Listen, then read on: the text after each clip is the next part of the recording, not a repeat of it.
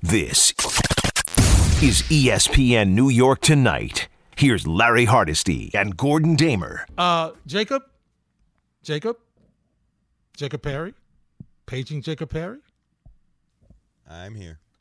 Could you introduce me to that guy over there? I don't know. He's a little Hollywood. He got a bigger head during the last week. This is outrageous. This is the way. This is the welcome back I get. After filling in time slots after time slots, now back with the person I never wanted to leave to begin with. This is the welcome back I get. Larry, I was doing drive time last week talking with Yankee manager Aaron Boone. Morning and afternoon. Yes, I expect a certain level of attitude to be presented to me here. And this is not what I'm looking for, but oh my gosh, am I happy to be back with you, my friend. That's not what I heard. Happy. I heard you were just living the life. No. Living La Vida Loca, Gordon in the morning, no. Afternoon, drive time, afternoon, voice of the Michael Kay show. The boys are back on Monday. And I thought you were just living I thought you didn't like me anymore. No, I didn't ever want to leave. You know, they when they present me these schedule things, they ask. But it's almost like when your wife asks, they're asking you a question, but they're not real. They're just telling you this is what you're going to do, and that's what I do. I like to make everybody happy. You know me, Larry. I bring people together. Yes, but it's great to be back, reunited, Larry, and it feels so good. If for no other reason, not waking up at 4:00 in the morning. That's the real reason. Alone, right? That's part. But you were happy in the afternoon. A little 3:00 action was good. Well, rest of the evening with the kids and the wife. Yeah. Dinner on time? Look, I'm not going to complain. It's drive time. It's the dream. Dan Grassa, who I worked with, was fantastic, but no one anywhere is as good as Larry Hardesty. No one. So I am happy to be back with you in whatever time slot we fill. This one, the usual one, an early morning one. If I got Larry, I'm happy. So I hear. Thanks. While I was away, thanks. Speaking of having no options. Yeah, exactly. But we're together. We'll go down with the ship together, Larry. That's what it's about. Oh, my God. Right. I'm like, my life passed before me. I'm like, 5 a.m. again. Yep. Oh, no. Yep. I did that for 150 years. Well, look, we're going to be going back. And I got to be honest with you. Yes. I did not realize we were on at 7 o'clock tonight until about 6:50. So I'm happy to be back with you. I'm happy somebody sent a tweet to the station to tell them that, Larry and Gordon are on it. So I'm like, no, we're not. Sorry, I thought I'm like, knew. Wait a sec. Yes, we are. But it's I'm happy to be back with you no matter what the time slot, Larry. So, Gordon, while I was away on a little short vacation, yes, my granddaughter graduated from kindergarten to first grade. Congratulations. Did a little dance recital on the stage. Of course. You have to. I gained a year. I had a birthday while I was away. Happy birthday, my friend. And thanks. And it beats the alternative. It does, but I wish the numbers were going in a different direction. Much like me looking at the schedule saying, this can't be right. You're looking at wait a sec, this can't be right. Yeah, no, I know it's right. Unfortunately, I know it's right. That's the bad part. It's right. And, had some time with friends who, as I mentioned, tuned in a couple of moments while in the car and heard you in the morning and then heard you in the afternoon. So I thought, Gordon's doing good. He's doing good. But Gordon, I'm glad you're back because, Gordon, it's a 1.5 game lead now. Yeah. I don't know what it was when I left, but it was certainly much larger than it is now. And if I had told, I haven't been gone that long. I think it's 2 weeks. Yeah. But whatever it was 2 weeks ago, it did not feel nearly as narrow as this. And it's been a while since it's been as narrow. I mean, probably April. the first couple of weeks of the season, it has not been this narrow. And for me, the rationalization, and people will say, see, Larry, I told you, don't worry about it. Here was the rationalization for me, Gordon. It's very simple. You can't worry about the Braves until you play them. Okay, what they do, they do. Your job is to win as many games as possible, win series when you can, and they've pretty much done that to a certain extent. That they've been able to win series, and they've been able to, occasionally had a split. You can't win all your series. So they've been able to do some things, but Atlanta just has not lost. So this series is as big of a series as you can have in July as possible. Why? Well, there's several reasons. First of all, the pitching matchup tonight. Gordon, this is why Steve Cohen paid Max Scherzer all this money. It's for games like tonight. I sound a little bit like you talking about Garrett Cole, right? Absolutely, yeah. But this is why you brought him here. There's no DeGrom. This is your ace. He is the guy, and he pitched great his last outing. So this is the guy that you want. And Fried has been outstanding for Atlanta. He's won his last 9 decisions, Gordon. He's been almost unhittable. So this is the game that the Mets have to have, because Peterson afterwards and Bassett, who has not been Bassett for about a month. When we come on the air Wednesday night, Gordon, this team, the Mets could be a second-place team. Yeah, that is a possibility. I think if you can get at least one of them here in Atlanta, not that you want to lose this series, but if you can get this one tonight, this is the key one, as you said, right? Because then all of a sudden you're just talking about a split to be able to win the series, and even if you win tonight, there's no way that you leave this series not in first place. So that's the way I would look at it. Look, on the bright side for the Mets, you're still 20 games over 500. I know, and you've isn't it done amazing? that without any Jacob deGrom at all, and you've done it with very, very little Max Scherzer. So, unlike last year where the Mets collapsed down the stretch, they had the good record mainly because of Jacob DeGrom. Well, maybe not mainly, but a big part of it was how he pitched. You had him to build up that record. This year, you haven't had him at all to build up that record. And you think you're going to eventually get him back here at some point, and tonight you have Max Scherzer on the mound. That's the good news. The bad news is the Braves are ahead of where they were at this time last year. They still weren't a 500 team at this time last year, and that has to concern you. But look, the beauty of this is the Mets or the Braves will win this division probably because of how the Mets or Braves play against the other team. You got 15 games against them. I think 10 of them are at Citi Field. Is that right? Maybe Something 10 like is, that, yeah. Yeah, I mean 10 of them is at one place, so I mean that's a big swing there if it's at home, if it's on the road. But look, you haven't really gotten a chance to take a look at the Braves. You'll get a chance to look at the Braves a whole bunch in this second half, and it starts tonight with this game down in Atlanta. Concerns for me. Pete Alonso on the last homestand, 125. Eduardo Escobar on the last homestand, 0.063. These are guys who Lindor on the last homestand, 222, but he picked up a couple of games later in the homestand. McNeil, 182 in the last homestand. These are the concerns, Gordon. And we've always talked about the Mets are going to need an arm in the bullpen. The Mets are going to need an arm in the bullpen. Yeah, they are. Gordon, they're also going to need another bat.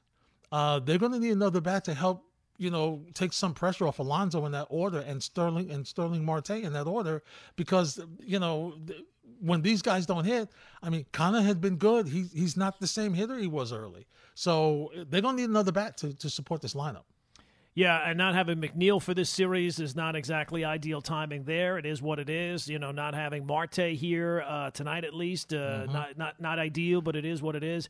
To me, just looking from afar, Pete Alonso's been great. I understand what you're saying. He's kind of slumped here a little bit. You expect him, a player as good as him, to kind of pick things up here before too long. For me, if I'm looking at it, the guy who I would be saying, we need more out of you is Francisco Lindor. Lindor has been a disappointment since he got here. He had he's had some moments, but when you make a deal like that for what you think is one of the top 10 players in baseball, you would think 2 years in, there's going to be stretches where he carries you. He was supposed to kind of be the catalyst for this team.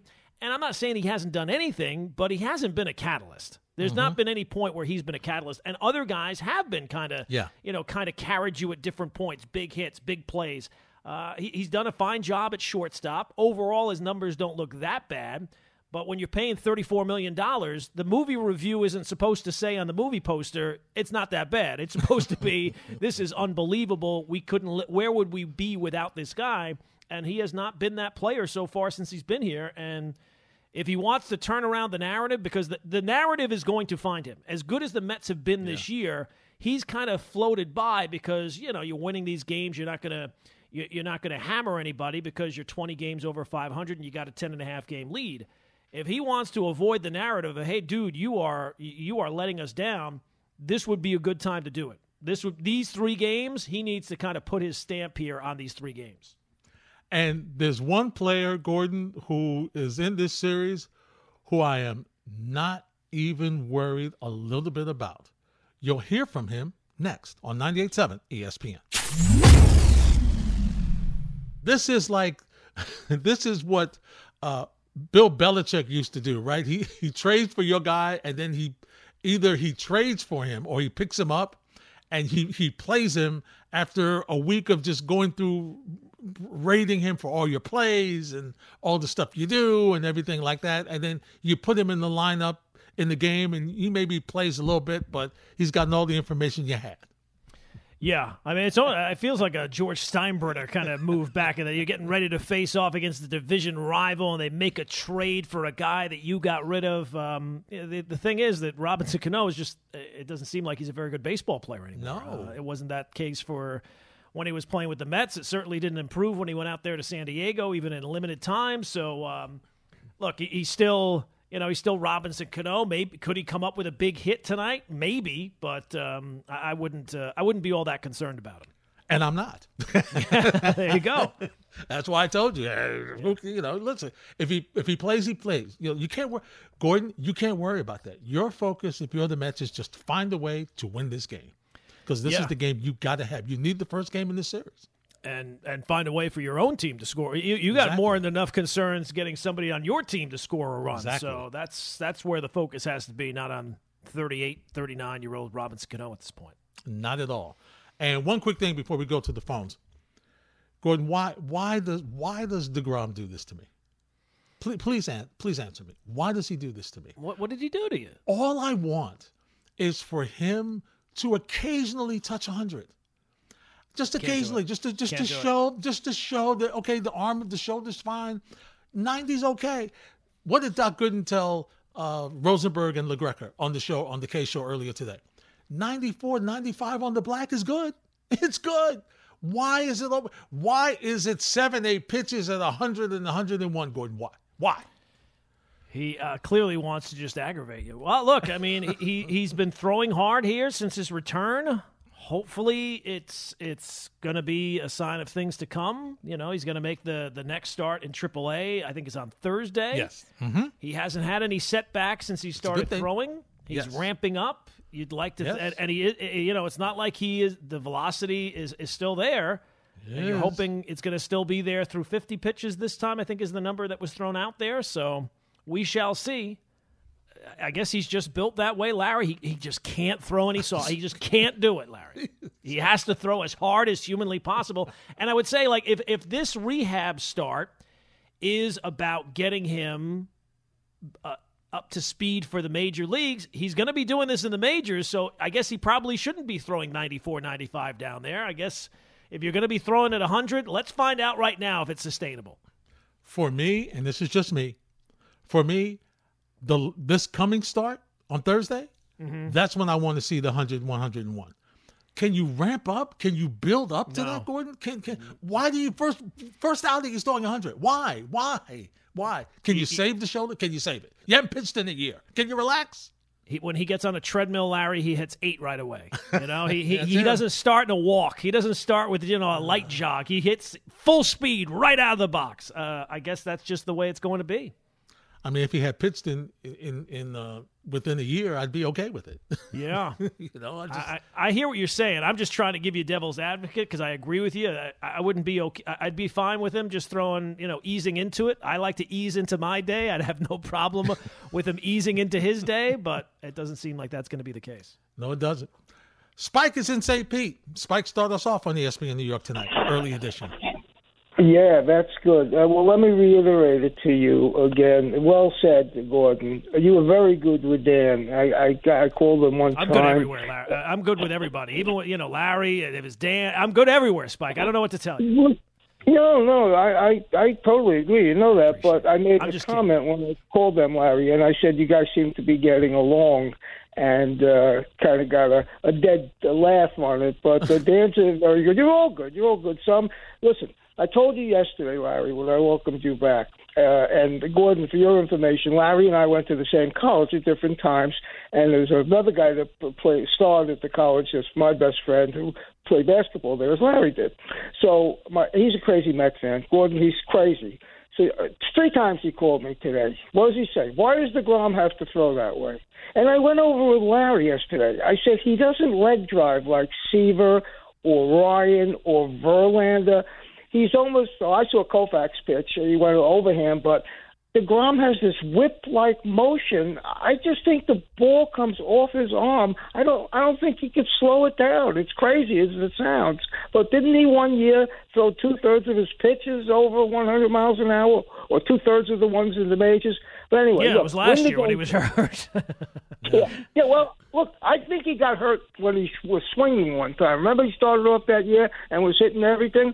But anyway, let me leave you with this. I think this is why you got Scherzer tonight. I expect 18 to 21 outs, run or less, and the Mets are at a little bit of a disadvantage, but so are the Braves. So are the Braves. I think the Mets are. This is their game. Put it in the bank tonight, and then take your shot because you're missing a couple of key players. Look forward to listening to you, boys. All right, Spike. Thanks for checking in. It's no, he's right. Yeah, that's what you want to do. This is, like I said, Gordon. This is the game you need. You need the first one. Sets the tone. It would be nice. It would allow you to kind of relax a little bit if you could ever relax in a game, in a series against your main division rival. And you got Max Scherzer on the mound tonight. This is, as you said, this is the reason why you brought him in here. So we shall see. I mean, in terms of the DeGrom stuff, I guess the only benefit is I'd rather know now, right? Like if it's going to, the idea is you're going to not just get him back, but he's going to stay healthy for the rest of this season. Because if he doesn't stay healthy at any point, you'd have to assume his season is over. Right? Like if he has any setbacks at any point or any more injuries, with the amount of time it has taken him from spring training to get up to speed by the time he gets back, you're probably going to get him back with one start to go before the trade deadline.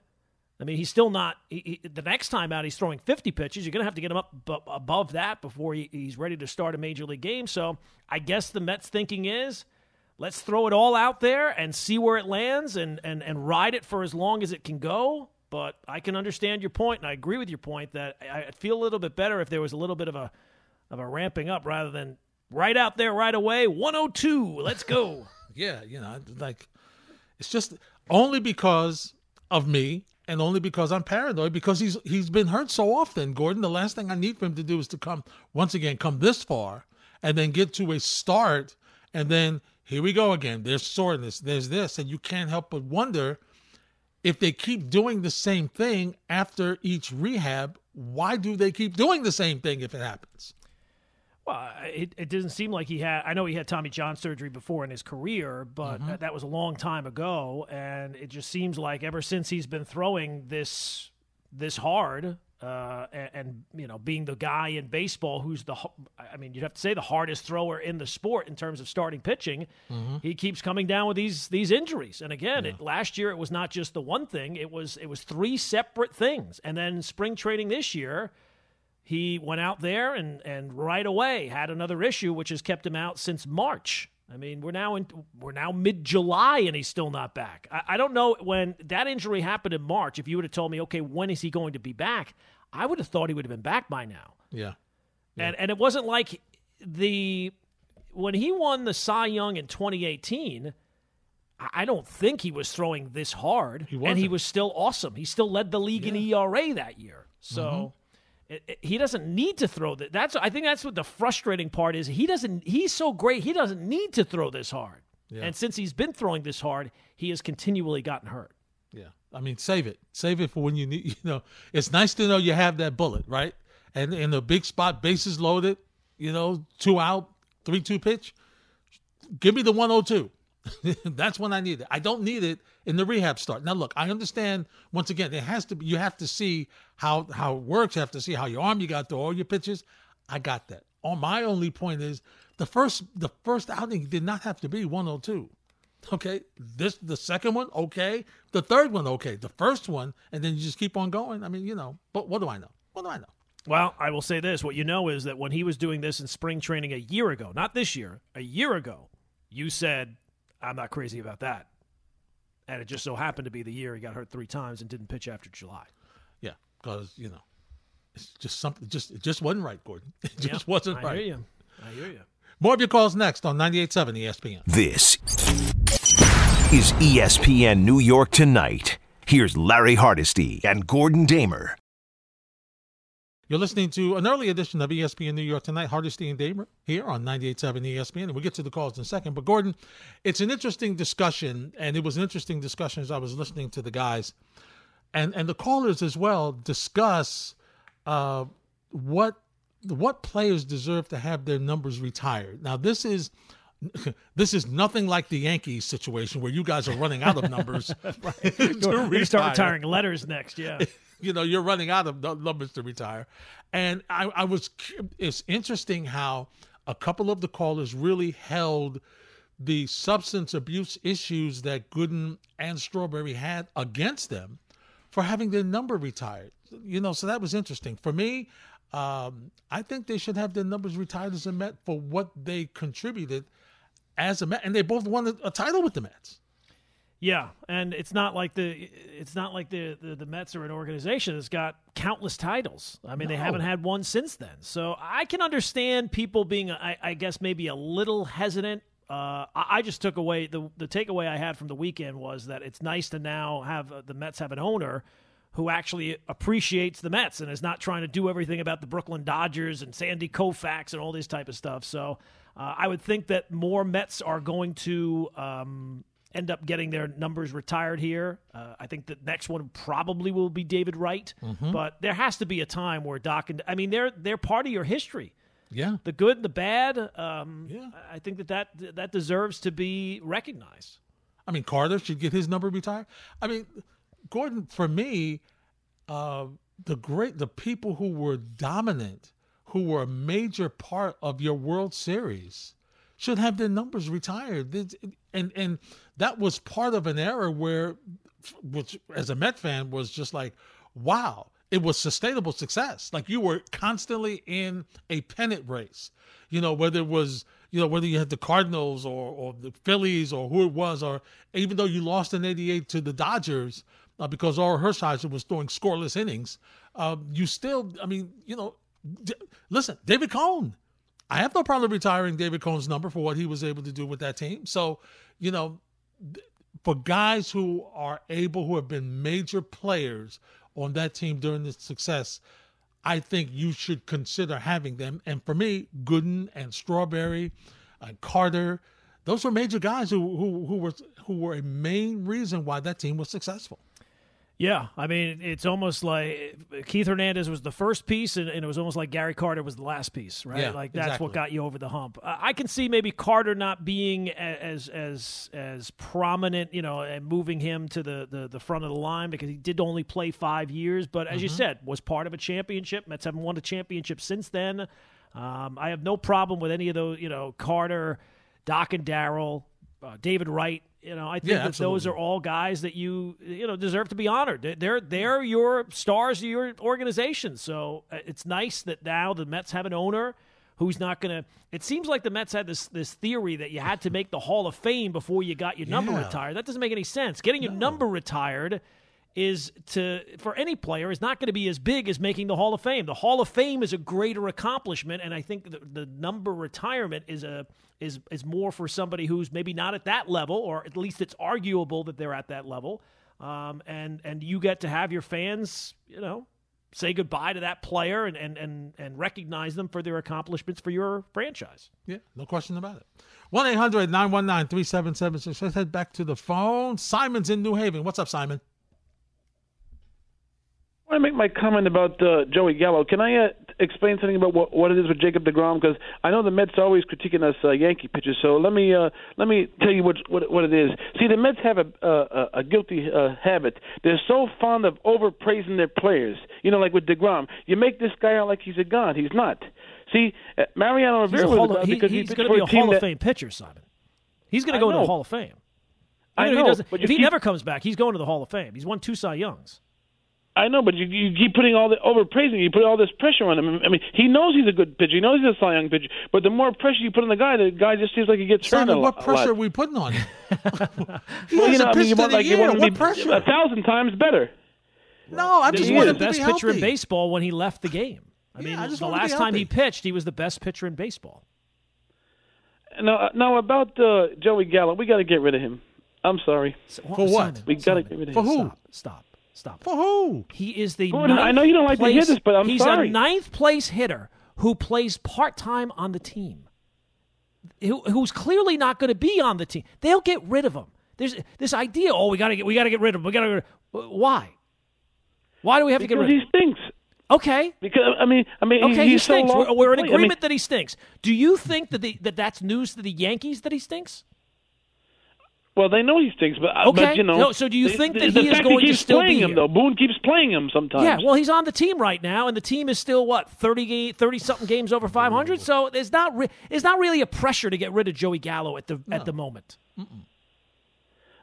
I mean, because I know, but he's like he's hurting he stinks. This team. He's terrible. Larry, was I ever a fan of Joey Gallo? Even when he came, you didn't want him. I didn't want him in the moment. I've been ahead of the. I've been driving the bus on this. But this idea that they got to get him off the team in the next 24 hours is a little ridiculous. You sound ridiculous. They'll get rid of him. Don't worry, they'll get rid of him. He's not going to. He's already not playing important games. Thanks for the phone call. They're already not giving him it back. No. They're putting Matt Carpenter out in the outfield so that they don't have to play Joey Gallo. Joey Gallo's not going to be a problem. No, he's not. If the Yankees don't win the World Series this year, it's not going to be because of the part-time ninth hitter right now on the team. And listen, whenever they decide to play Let's Make a Deal for Benintendi, he'll be here. I would think that I mean, he's actually, here. If you're a Yankee fan, you should want Joey Gallo to stink. Yeah. You don't want him to get a hot streak because then the Yankees might, you know what? Maybe he's turning around. Maybe just took him. No, you want him to continue to be terrible. I'm choking here, Larry, because I'm so frustrated. You guys are 30 whatever games over 500, and you still can't. The first call we take about the Yankees is about Joey Gallo. I mean, guys, settle down. It's fine. They're not going to have Joey Gallo. They're already showing you. Forget about what they say. They're showing you Joey Gallo is not going to be an issue. He's not going to be here. No, not going to be here. John's in Harlem. What's up, John? Hey, what's up, Larry? Gordon, how y'all doing tonight? John, what's going on, pal? How's everything? Real quick on the Joey Gallo thing. It ain't all about batting average. He might be a good clubhouse guy, so maybe that's why they keeping on to him. But he must be the most amazing clubhouse guy everywhere because he stinks, John. I have to be honest. How long we? Yeah, you're right. But how long we had Brett Gardner? Now, come on. Let's be real. Well, He's no Brett Gardner. Listen, you love Brett Gardner right now. He was Brett Gardner. Yeah, okay. Yeah, he was a bad look, too. But I really want to talk about the Knicks. We talked about it last year. The Knicks need a point guard. See what happens when y'all keep crying for a point guard? We didn't need one. We got a real overpriced midget, right? John, no John, pun who said intended. we didn't need a point guard? Who said we didn't need a point guard? No, y'all kept railing that we needed a point guard. Yeah, we kept saying, we do. We kept pointing out the obvious, yes. Yeah, no, how dare we point these things out? All right, don't come up real quick, right? So what is Deuce McBride? I'm not even looking at the summer league because I've been watching the Knicks and NBA basketball not as long as Larry, but over 40 years. I've seen Isaiah Thomas. I've seen all those generations of great point guards. Right? It's a certain thing they have. Brunson is only there because of nepotism and cronyism. Let's keep it real. Nobody else would have signed him. Not even Dallas, $100 million. We know it's the Brunson effect. His father was Tom Thibodeau's. Leon Rose's first client. The son is Jalen Brunson's client. Like, come on, man. It's a waste of money. John. It's a waste of time. He was going to get a sizable contract. He wouldn't have gotten the contract he got with the Knicks, but he was going to get He was going to get a monster deal after the season that he had. He was going to make more money, John, just based on his performance last season. Not $100 million. Not $100 million. That's my Dallas point. We didn't need $70 million. Is it really that much of a difference? I'm gonna go out on a limb right now, y'all. I'm gonna go out on a limb right now. I'm gonna say I'm the first one. I'm gonna beat Stephen A. to it. Grimes, IQ, and Deuce is going to maul him in practices. They're going to maul him. That's good. I'll make it better. It's not great. It's not great because, for one, we did not need him. See, it's a difference of... Wait a minute, John, hold it. Who was going to play point guard? I got all day, Larry. Who was going to play point guard? Larry. Who was going to play point guard? Larry. It wasn't me. You keep calling my name. I wasn't playing point guard. Who was playing point guard? Larry, don't do that, Larry. And that's what I tell Nick fans on social media. By the way, I'm starting my own podcast called the Dr. Nick and Son podcast. John, can you answer my question before you do your own show? Sure am. Y'all quick on the cutoff, man. I have to get that in. No, you're still talking. I'm trying to get an answer. All right, so listen. Who's going to play point guard? Yes. Again, I'm going on a limb. Go ahead. IQ is better than Jalen Brown. I'm not being surprised by that. 2 games in the Dallas series when What's-It-Called was not there. He got shut down against Stephen. His career John, up to date was not worth $100 million. I heard what you said. John, let me ask you this question. Okay? Yeah. Is Tom Thibodeau going to play IQ enough for him to have stats as good as Jalen Brunson? 2 triple. Oh, Larry, you're setting it up, Larry, real nice.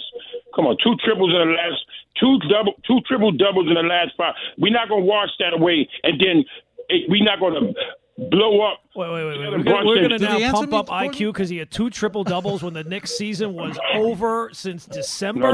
Seriously? See, this is the problem. See, this is the problem I have with New York sports people. This is the problem I have with the sports talk guys. This is what I have with clueless. Why? Because Knicks we have fans. a difference of opinion? Not we're allowed to have a difference of opinion. There's not a single person who would think that Jalen Brunson is not overpaid. I have not heard a single person say. Bill Simmons, your colleague. Look on him. I didn't even need him to tell me that. I didn't even need him to tell me that. I know basketball 40 years, man. Like 40. Every single person has said that Jalen Brunson is overpaid. Yeah, every single person who has talked about that deal has talked about how it's. But I mean, if you only spend reasonable money in free agency, you're not going to ever sign anybody. You're never going to sign anybody. Again, and the Knicks last year stunk. No. Yeah, they did. Not our stunk. point guards. No. Yeah, they stunk. They stunk. Grimes cracked the rotation until he messed up his leg. Let's be real. Larry, can we take more Joey Gallo calls? Can we take more? I'm actually requesting Joey Gallo. Let me get one last thing. More than enough time. Thanks for the phone call. No, I mean. What have you done with this place, Larry, since I left? I mean. Wow. What is going on tonight? Are we losing our minds? The Knicks stunk last year. I haven't been gone that long. Have people forgotten this already? And IQ was not great at the point guard spot because when he played the point guard spot, he didn't shoot. He was too busy trying to get everybody else involved that took away from his game. He may grow into being a guy that can play both sides of the ball, Gordon, where he could dribble and he could pass and get involved in his game. But listen, the year that Jalen Brunson had afforded him the opportunity to make money. Why are people so upset at what athletes make? You could argue that I could sit here and tell you that Max Scherzer's overpaid. $44 million a year? Yeah. To pitch every 5th day? And he was off a month? Gordon. As I said, if you only make reasonable signings in free agency, you'll always come in third. You're never going to sign anybody. And it was pretty clear that the Knicks have needed a point guard. And if you ask Tom Thibodeau, clearly he thought he needed a point guard. Yeah, and he wasn't playing the ones he got on his roster. Right, so you can talk about Grimes and you can talk about McBride. I like Grimes. I like IQ, but I like both of them, but he's not playing them, and he's a guy that loves veterans. So remember, we told you, when you got this guy, you got a guy who loves veterans, doesn't like to play young kids a lot. So whether he was overpaid, underpaid, or whatever you think, he's going to go with the veterans. And that's why you have a veteran in Jalen Brunson. Simple as that.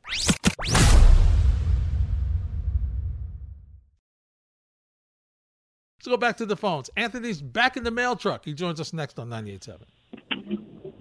Hey, Larry, Gordon, what's going on, fellas? Anthony, what's going on, pal? Everything good? Good. So I wanted to talk you guys off the ledge a little bit. I know, Gordon, you were joking before, listening about the Joey Gallo calls. Oh. They just got to stop, Yankee fans. We all just got to stop, okay? That's all I'm talking about, Joey Gallo. That's it. I don't want my head to hurt.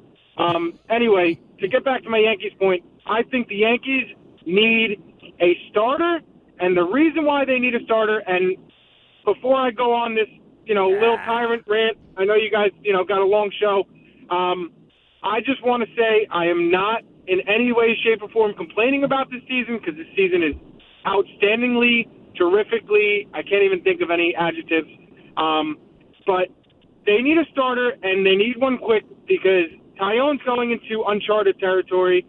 Cortez is already in the waters. We don't know how Severino's going to be, going through the rest of the season. So I think they got to buy low on the Luis Castillo. I don't really like the fact of Frankie Montas, but if that's the only starter that they can get and Castillo goes elsewhere, I'm fine with it. But they also have Herman coming back. They have Loaiza coming back. They just got Chapman back, and I wish he'd never came back. And I wanted to hear your thoughts, fellas. Thanks again. I'm glad you guys are on early, and have a good rest of your show. Thanks, Ant.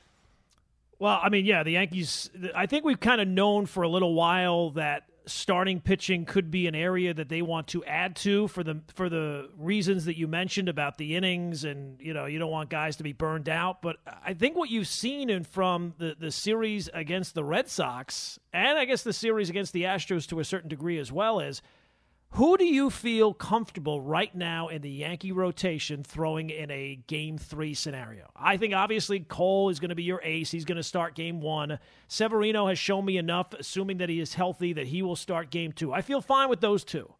But do you have another guy on your roster that you say, all right, Game 3, we need, it's a 1-1 series and we need a big Game 3 performance?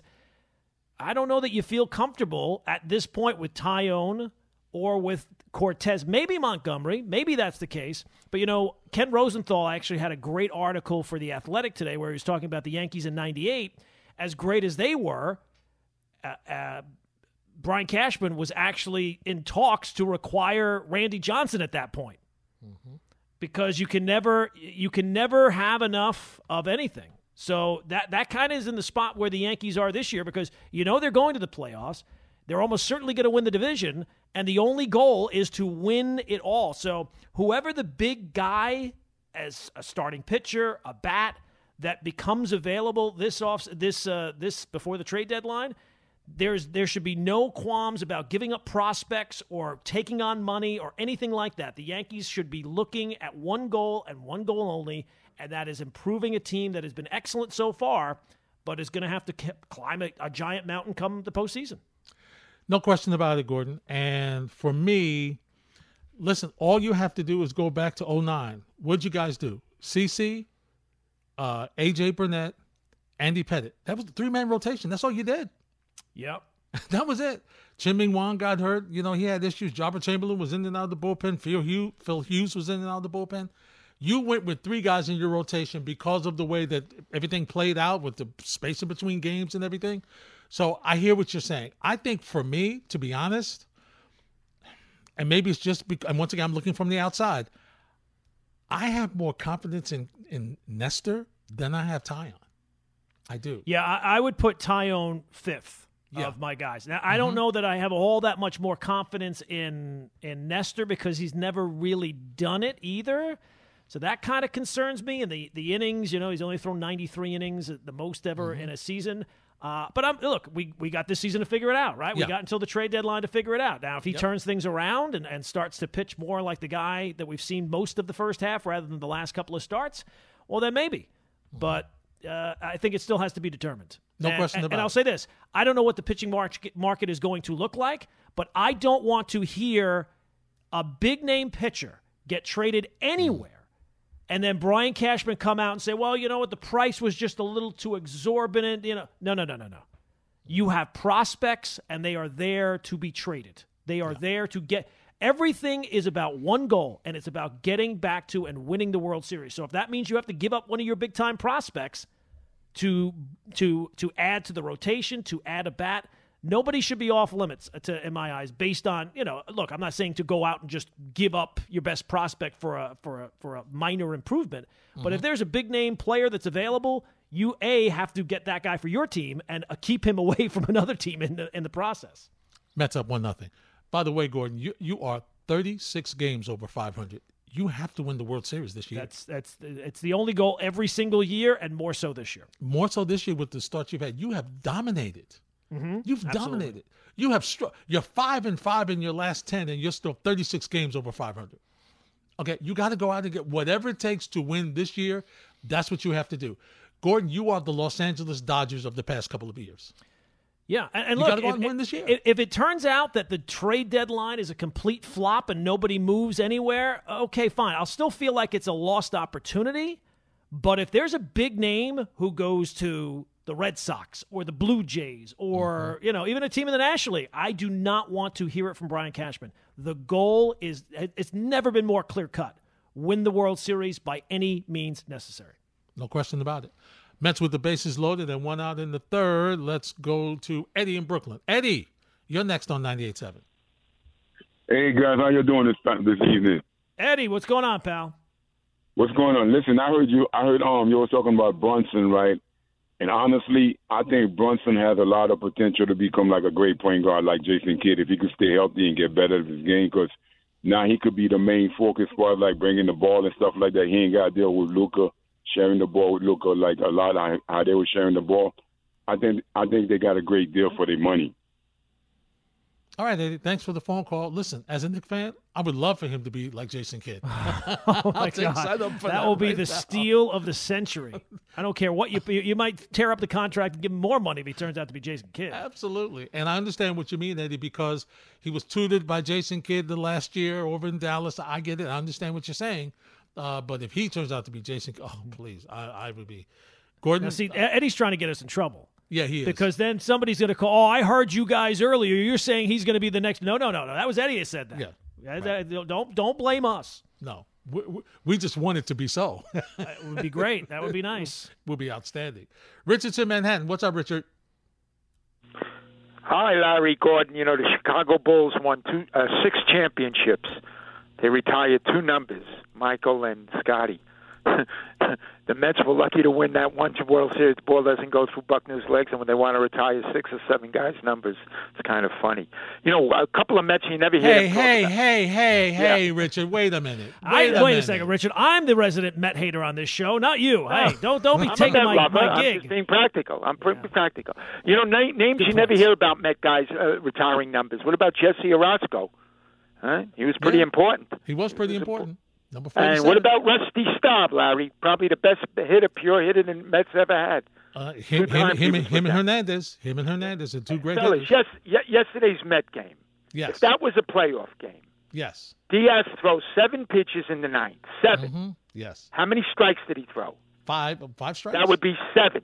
7 strikes. He struck out 2 batters in the one batter he got out on the first pitch. 7 strikes. If that was a playoff game yesterday, Larry, would he have gone into the 10th inning? Yes. I would think so. He would have gone into the 10th inning. He would have gone into the 10th inning, Richard, but he would have been on a batter-by-batter count. Yeah, of course. Mm-hmm. But 7 pitches, you got to go. Okay. Oh, yeah, he definitely. Alcantara. This guy is Bob Gibson, right? Is this guy this year? Is he Sandy Koufax? What are we doing, Richard, Larry? What have you done with this show since I've left? This is like Clay. He's not Bob Gibson yet. No, this year, 1.7 ERA. Who has a 1.7 in this day and age? Okay, Larry. DeGrom. Okay, but not now. He doesn't have 1.7 now. Anyway, okay. Right. No, go ahead. Bottom of the 4th, nothing. You're not going to score a lot of runs off this guy. Right. You got first and second, no out, Lindor up, and you got Alonso up after, and you got McNeil up after him. Mm-hmm. Why not attempt one bunt? I know Lindor's an RBI guy, but still, he's hitting 240. He's not hitting 260. He's not even hitting 250. The odds of him getting around on Alcantara, very slim. At least try one strike at a bunt. Get it over second and third for Alonso and then McNeil. I think so. That's my thing. When you're going against Alcantara, any other pitcher, no. This guy, you remember the old days, Larry, when Gibson was pitching? Forget it. You bunted with him. I used to see them bunt with 2 out. No, 1 out and a man on first. Hey, Richard, you bunted. Yeah. Thanks for the phone call, my friend. You bunted, and then you held your breath because you were going to pay. Because the next fastball was coming up and tight. Little close shave music for you. But I hear what you're saying. But listen, Buck has got confidence in his shortstop. He's what? Gordon, I saw the stat. But he's one of the first shortstop or 1 or 2 shortstops that's got 60 RBI this year in the league. So, he's your key RBI guy. In that case, you're not going to have your 60 RBI guy bunt. And if you're saying you're going up against this unbelievable pitcher, why would you give up another out? Yeah. Yep. Exactly. 2-0 Mets. When we return, we'll continue the conversation. Plus, we'll turn our attention to the Yankees because Gordon, I was, for the record, I returned yesterday, for the record. I returned yesterday. Somebody asked me what I've done with this show. Nothing. Yes. I've been on this show. I returned yesterday. I'm blaming you. I've learned from all the other shows that I've been on, Larry, when things go wrong, you point fingers. Did I teach you that? I taught you better than that. No, you did. But the other shows, they've taught me other things. I learned from the other shows. This is ESPN New York Tonight. Here's Larry Hardesty and Gordon Damer. Now, Gordon, I'm going to give you an opportunity. All right. Earlier in the show, you said you spoke to Aaron Boone. I did last week, yeah. And obviously, he is not familiar with Answers with Aaron. If he is, he kept it very well hidden. He did not reference it in any way, shape, or form. Well, he's loyal to the original guys. He's loyal to the host guys. The guys that he speaks to. It's like players. He's loyal to them. Okay, but just for folks, when Gordon and I are on, like we'll be on tomorrow night from 10 to midnight, we always ask Gordon to give us, to interpret and predict what Aaron Boone is, how he's going to answer questions in the postgame. And he does a tremendous job. He does a tremendous job normally. This season, he's been a Hall of Famer. He's been, dare I say, Bob Gibson. Or Jason Kidd. Maybe a little Drysdale. I'm sorry, you're a Yankee fan. He's been Whitey Ford this season. No Guidry. He's been tremendous. So just to show you off, Gordon, here's the question. Aaron Boone was asked, what issues are you seeing with Jameson Taillon? What issues are you seeing with him? Now, I have to be honest. I have heard this cut before. Oh, okay. So I heard this cut this morning. So, when he mentioned slug, just know he's not talking about the little things on the ground. He's talking about like slugging. So, okay. Go ahead. Very good. Here's Booney on Jamie. The mistakes are hurting them. That's what we got to work to correct, making sure when we do make a mistake that it's, not into an area where it's getting slugged. That's really hurting them. Because I thought tonight he threw the ball really well. I thought, there was a lot of conviction. There were a lot of good pitches. The stuff was quality. It's just the mistakes are hurting them right now. And so we got to just kind of grind through that and make sure, that when we're making mistakes, it's out of slug or balls or in that way. Thank you for clearing that up, Gordon. Yes. You slug. I haven't heard him use that term before. No, I hadn't either. That's a new one. But Taillon has been giving up the slug here lately. I think he's given up more extra base hits than anybody in the last month. I mean, he's been getting knocked around, and it wasn't just this start. It was the start against Oakland. It's been like last 6 or 7. It could be the innings again, right? Could be. I mean, maybe it's just a minor adjustment that he needs to make, but you would think that if it was just a minor adjustment that he needs to make, he would have made it by, you're talking about almost half the start. I mean, his ERA at one point was like low 2s, and now it's over 4. So that tells you it's been a rough last 6 or 7 starts. He's been the guy that when he's not right, he can't finish guys off, and they just foul off pitches until they get the one they can handle, and then they punish him. And that's what's been happening over his past couple starts. Yeah, it's troublesome because he's been through a lot. He's been through a couple of Tommy John surgeries. He's been through cancer, so he's got a story that you're kind of rooting for. And it looked like the Yankees had kind of identified a young starter, and he's not that young anymore, but still, you thought that maybe he would really be a big piece here moving forward. And for the first 10 starts, everything was clicking, and now it's becoming a little bit troublesome, but. It's a little different with him, I think. I know he only threw, I think it was 73 or 75 innings last year, but he has had seasons where he's thrown, in the 170s, the 180s. Yeah. Now, it's not been maybe recently, but he has been able to do it. The other guy, the last 3 years, Severino's not thrown anything. Nestor has not really thrown 100 innings in his career before. So maybe they can get him pointed in the right direction, and that's when a guy's struggling, that's exactly what I expect Aaron Boone to say. Yeah, absolutely. Absolutely. Good stuff. Just little things. That's him. That's him taking care of his guys. That's what he does very well. That's what he does very, very well. So tomorrow night, Gordon, you guys have a series against Cincinnati starting with Garrett Cole, huh? This is a series that I guess kind of like we were talking like with the Mets and Pirates or the Mets and Marlins. You got to win this. Absolutely. Now, it's not as pressing because they got the big lead, but, I mean, look at how the Yankee fans are reacting to a split series against the Red Sox.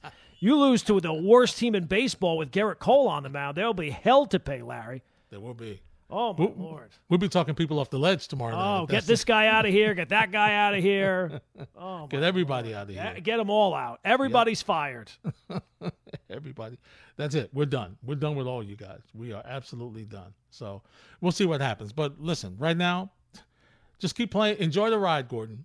Enjoy the ride. Oh, my Lord. I mean, you dream for a season like this. I know. And again, nobody who is saying enjoy this now is saying that later on doesn't matter. There's not a single person who's saying if the Yankees don't win the World Series that this season will be great and it'll be fun and it's been a success. Nobody is saying that.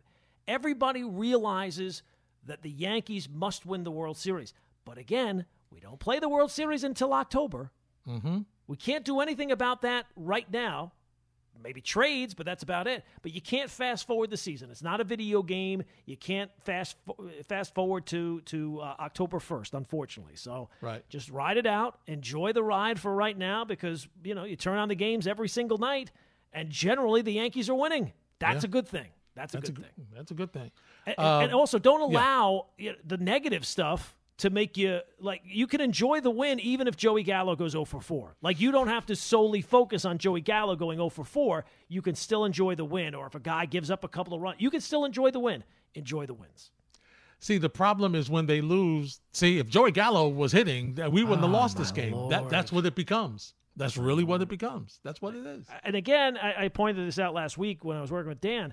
I think Yankee fans think that if they nitpick over the most minor issues surrounding the team, that people will look at them and say, wow, Yankee fans, they're really a hard judge. Boy, they really drive a hard bargain. No, people look at you and think that you're ungrateful, spoiled, whiny, and you sound dumb. There's no other way to put it. To be complaining about the 9th place part-time hitter on a team that's 35 games over 500 does not make you seem like a tough judge. It makes you sound like you're just completely ungrateful for an amazing season that any team would sign up for. LaGreca was red as a tomato earlier today. Oh, that doesn't really take much to get him red as tomato. I was a little worried about Gallo. Yeah, I was concerned. EKG machine. They're going to have to get one in the studio. Yeah, because the one at home, I think he needs to bring it with him. Mm-hmm. Just in case. Just in case. Can't be too sure. If Stanton's in the home run derby, does that bother you? Or you don't care? I don't want – I'll be honest with you. I don't want my guys doing anything. I want them all taking 4 days off to rest up and get – because it all doesn't matter. I don't care about growing the game. I don't care about the entertainment value of the normal fan. We all agree. The only thing that matters is winning the World Series. So don't do anything outside of that that might take away from that. And we've seen guys in the past go to the home run derby. It kind of messes up their swing for a little bit. I don't really even want my guys going to the All-Star game. Now, some of the guys, I'm happy for them because they've never been there before. But, it's almost like watching the tennis. I watched the men's final, and Djokovic wins. Mm-hmm. And he's holding up the trophy like it's the first time he's ever – it's the 7th time I think he's won at Wimbledon. And yet he's reacting like it's still the first time. I got to be honest with you, Larry. If I've done anything 6 times before, by the time I get to the 7th one, I'll be like, yeah, that's fine. You know what? You win this one. I'm fine. I've got 6 of them at home. It's fine. You take it. For the first timers, I get it. Anybody else, I don't want them doing. I don't want Aaron Judge doing anything. I don't want Stanton doing anything. Nestor, enjoy the day. Yeah. Trevino, enjoy it. Enjoy it. You deserve it. You've earned it. Absolutely. Yeah, I hear what you're saying, but you know what? That's that competitive edge, Gordon, and you wonder what the Joker, the tennis Joker, went through that we may not know about, that had him really feel like, gosh, this really means a lot for me to get this. I'm in a similar situation with Pete Alonso. I respect Pete Alonso wanting to go for the 3-peat in the home run derby, and compared to other sports like basketball where we're dying for guys to participate in the slam dunk contest, so for him to have the pride to say, I want to go for the 3-peat, I respect him for that. But I got to be honest with you, Gordon, I would be okay if he didn't go. I would be okay because I need it. I need him. I'm selfish. I need him to get to where I want my team to go. And there's a possibility he goes there, he wins, he doesn't win, whatever, he comes back and everything's fine. Yeah.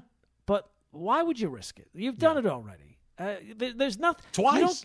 Yeah, right. Being the first guy to win it 3 times in a row, you don't get a letter from the president for that achievement. It's just you've done it. Okay, great. You can hit home runs. We all know this. Yeah. So I am in agreement with you. I would be like, you know what? You've done it before. You've won it before. It's not in your hometown, right? He's not an LA guy, is he? I don't think so. No. It's just. I respect him for wanting to do it. I respect him for wanting to do it. Okay, I respect him. But you take the time off. It's not like Dom Smith is. Not like Dom Smith is playing every day. Now, it would be one thing if he was taking the time off and he was babysitting Max Scherzer's dog. That would be one thing, right? Like that would have its own concerning moments and things. But no, I don't see the point of doing. Let somebody else win. Exactly. You won it twice. Let somebody else win. It's okay. Somebody else's turn. Yeah, please be fair. Suppose somebody had done it, you had to, you wouldn't have got your 2. Somebody had came back over and over and over again. But I digress. Gordon, when we return, we'll turn our attention to hoops. I saw Brian Windhorst say, "So what happens if the Nets can't trade Kevin Durant?" I was like, "Oh man, where are we going with this situation?"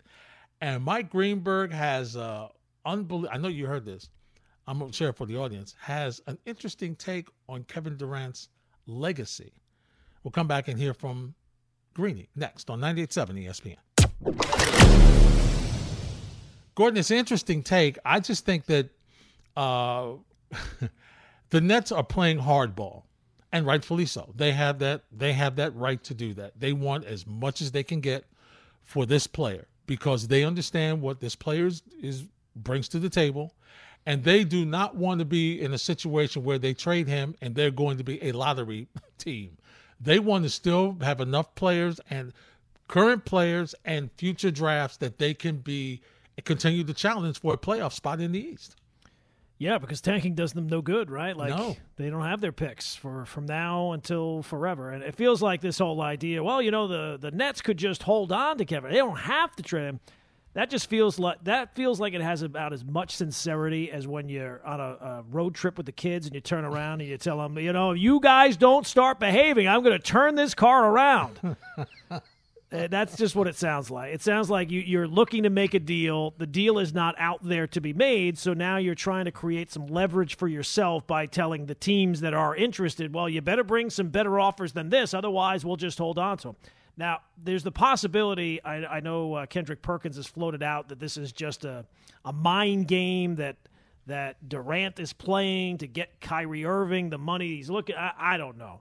But if he has requested a trade and he is looking to go elsewhere, the Nets are in a very difficult spot. And Sean Marks is in a next to impossible spot where he has to trade an all-star to a team that already has all-stars, because if you don't have all-stars, why would you be trading for Kevin Durant, right, if you're not competing for a championship? But in the same way, he has to get back one of those all-stars. Right. Because just getting draft picks doesn't help them because they need to win now, at least at some degree. So he's in a very tough spot. The Utah trade with Rudy Gobert, that did not help his situation because now everything's going to be judged against that. Mm-hmm. So the Nets find themselves in a very difficult spot, and we will see just how – I don't think this is going to wrap up anytime soon. No. Mm-mm. But this idea that they're just going to hold on to Kevin Durant because that's what's in best – the Nets aren't the one that's driving this. Kevin Durant is the one who's requested the trade, so he's kind of driving it. He is kind of driving it, and we're still in the free agent period, Gordon. This is not going to get done till, September? Probably. This is not going to get done till a couple of weeks before camp starts, then maybe.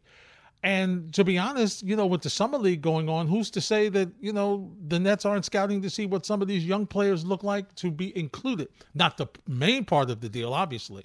But, for example, if we're hypothetically talking about Golden State, wouldn't you want to see what Kuminga's playing in the Summer League? You saw what he did a little bit in the time he got playing in the regular season, started a playoff game for them. Wouldn't you want, if indeed, because that's one of the places that Draymond has given his approval, that KD can come back. Yes, sure. So this is one of the places. So you want to see what you have there, and then what else can you get? So you're right. This is what makes it so tough because if you're a team, I have to give up I'm trading one of my stars for this star, and I got to give up maybe a role player and some draft choices. Does that help me to win? Am I still going to be that good? And, Gordon, the other thing is, and look, we know how great KD is. He's arguably the best player in the league. Okay, we know how great he is, but 34, 35, Gordon? I mean, how long is that? How long is that greatness going to continue? Now, of course, with modern techniques and medicine and, workouts and stuff like that, he could play maybe till he's 40. You never know. Maybe. But not at the level he's getting paid, though. Yeah, but the lower leg injuries that he's had, Gordon, if you're a team, you gotta be a little concerned. Well, he's played 90 games over the last 3 years. Yeah. Do you think he's going to be healthier moving forward? I don't think so. And again, you're locked into top dollar. You're not getting any bargain. No, and you're not getting Kevin Durant for years 4 and 3. You're getting him for years 1 and 2. You're hoping that those 2 years, much like in the same way the Nets thought. The Nets thought within 3 years we'll have a championship. It all makes sense. Yeah. Didn't get that championship. Speaking of trying to move a player, there's also Kyrie Irving. Gordon, remember him? Oh, teams are lining up, Larry, I'm sure. Brian Windhorst was on Get Up this morning about a potential, and I keep hearing this all the time. I was on vacation. I kept hearing this, a potential Kyrie deal to the Lakers.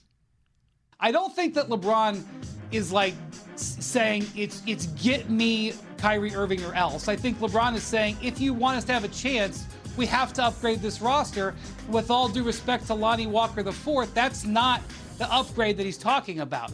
I think LeBron's position on this is reasonable. No matter how Westbrook got there, the team that they had last year didn't function well. Darvin Ham is going to make the best of it. That's his job as coach. LeBron will make the best of it. That's his job as player. But the reality is we know that trio, even if Westbrook does revolutionize his game and sets some more screens, I'm not so sure that that's going to be a contender. Whereas with Kyrie, I can build you a case that they could do something. And I think that's the bottom line.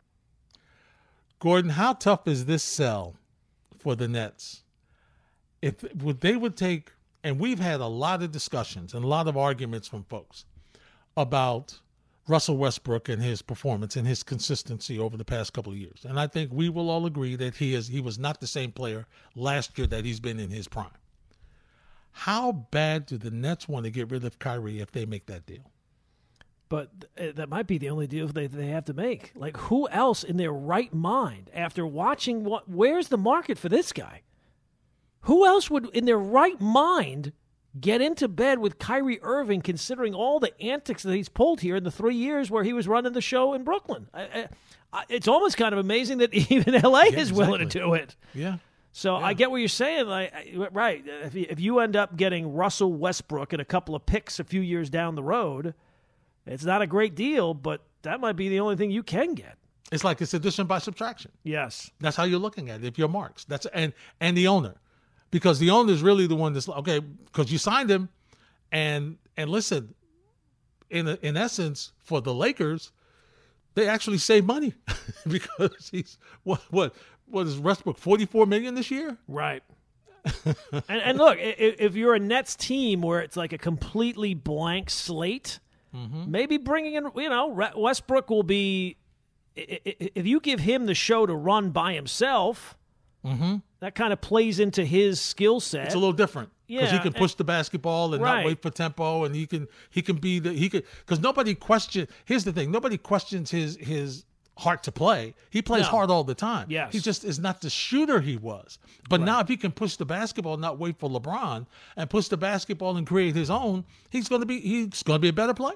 Yeah. And look, maybe there's some entertainment value in seeing him do what he does because he can be individually, spectacular with the triple doubles and his effort and all that type of stuff. Now, I don't think it's going to lead you anywhere in the playoffs, but I think that ship has kind of sailed for Brooklyn. Yeah. Well, they're trying to see if they can rewrite that ship again. And I was looking at on Twitter yesterday, Gordon, they had the marketing package for the Nets for ticket sales. And the photo was from left to right: Joe Harris, Ben Simmons, KD in the middle. Okay. I believe it was, I want to say Seth Curry, and then it was Cam Thomas. I think that's what it was left to right. So that's what they're selling. But and obviously, well, maybe they took that photo at a Nets home game last year, so that's why. No, these No, these are just, these are the headshots that they take on media day. Right. And they just Photoshop them all into there and say, hey, by the way, season tickets are on sale now. And it's like, you know what? That's a tough sell for you. How do you sell that? The Nets must have the two players in the league who have the least trade value in Kyrie Irving and Ben Simmons. Like, who would in their right mind trade for either of those guys? And one's getting paid $35 million next year, and the other one is on a max contract. I mean, that's something that the Knicks haven't even been able to do. And they've had some doozies. They've had some low points. But two guys who nobody in the league in their right mind would trade for. Wow.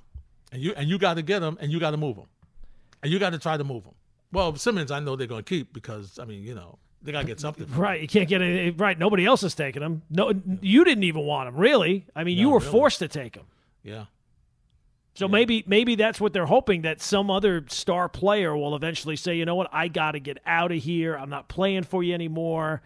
And they eventually say, hey, can we interest you in a Ben Simmons, a lightly used Ben Simmons? Low mileage.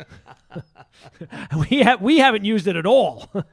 Yeah, we haven't taken the bubble wrap off. Right, we're still good. No, still the showroom still driven. on it. Still in the box. Still in the lightly showroom. Used. Yep. Still in the showroom. We're waiting for a buyer. Then we'll prep him. After we get the buyer, we'll be okay. It is unbelievable that this could happen to a franchise, Gordon. Not once, but twice. And it's kind of crazy as well, the amount of faith that Nets fans seem to have, and just NBA people, in Sean Marks. He's the guy who's also helped you put you in this position. Yeah. People portray it like he's like Lou Lamoriello, who's built things everywhere he's been. He's done this, he's done that. I don't know, man. Yeah. Big task ahead of him. It is. And that's why there's a lot of pressure on him to try to make something work out of this deal. Because if not, it's a total failure on their part. This is ESPN New York Tonight.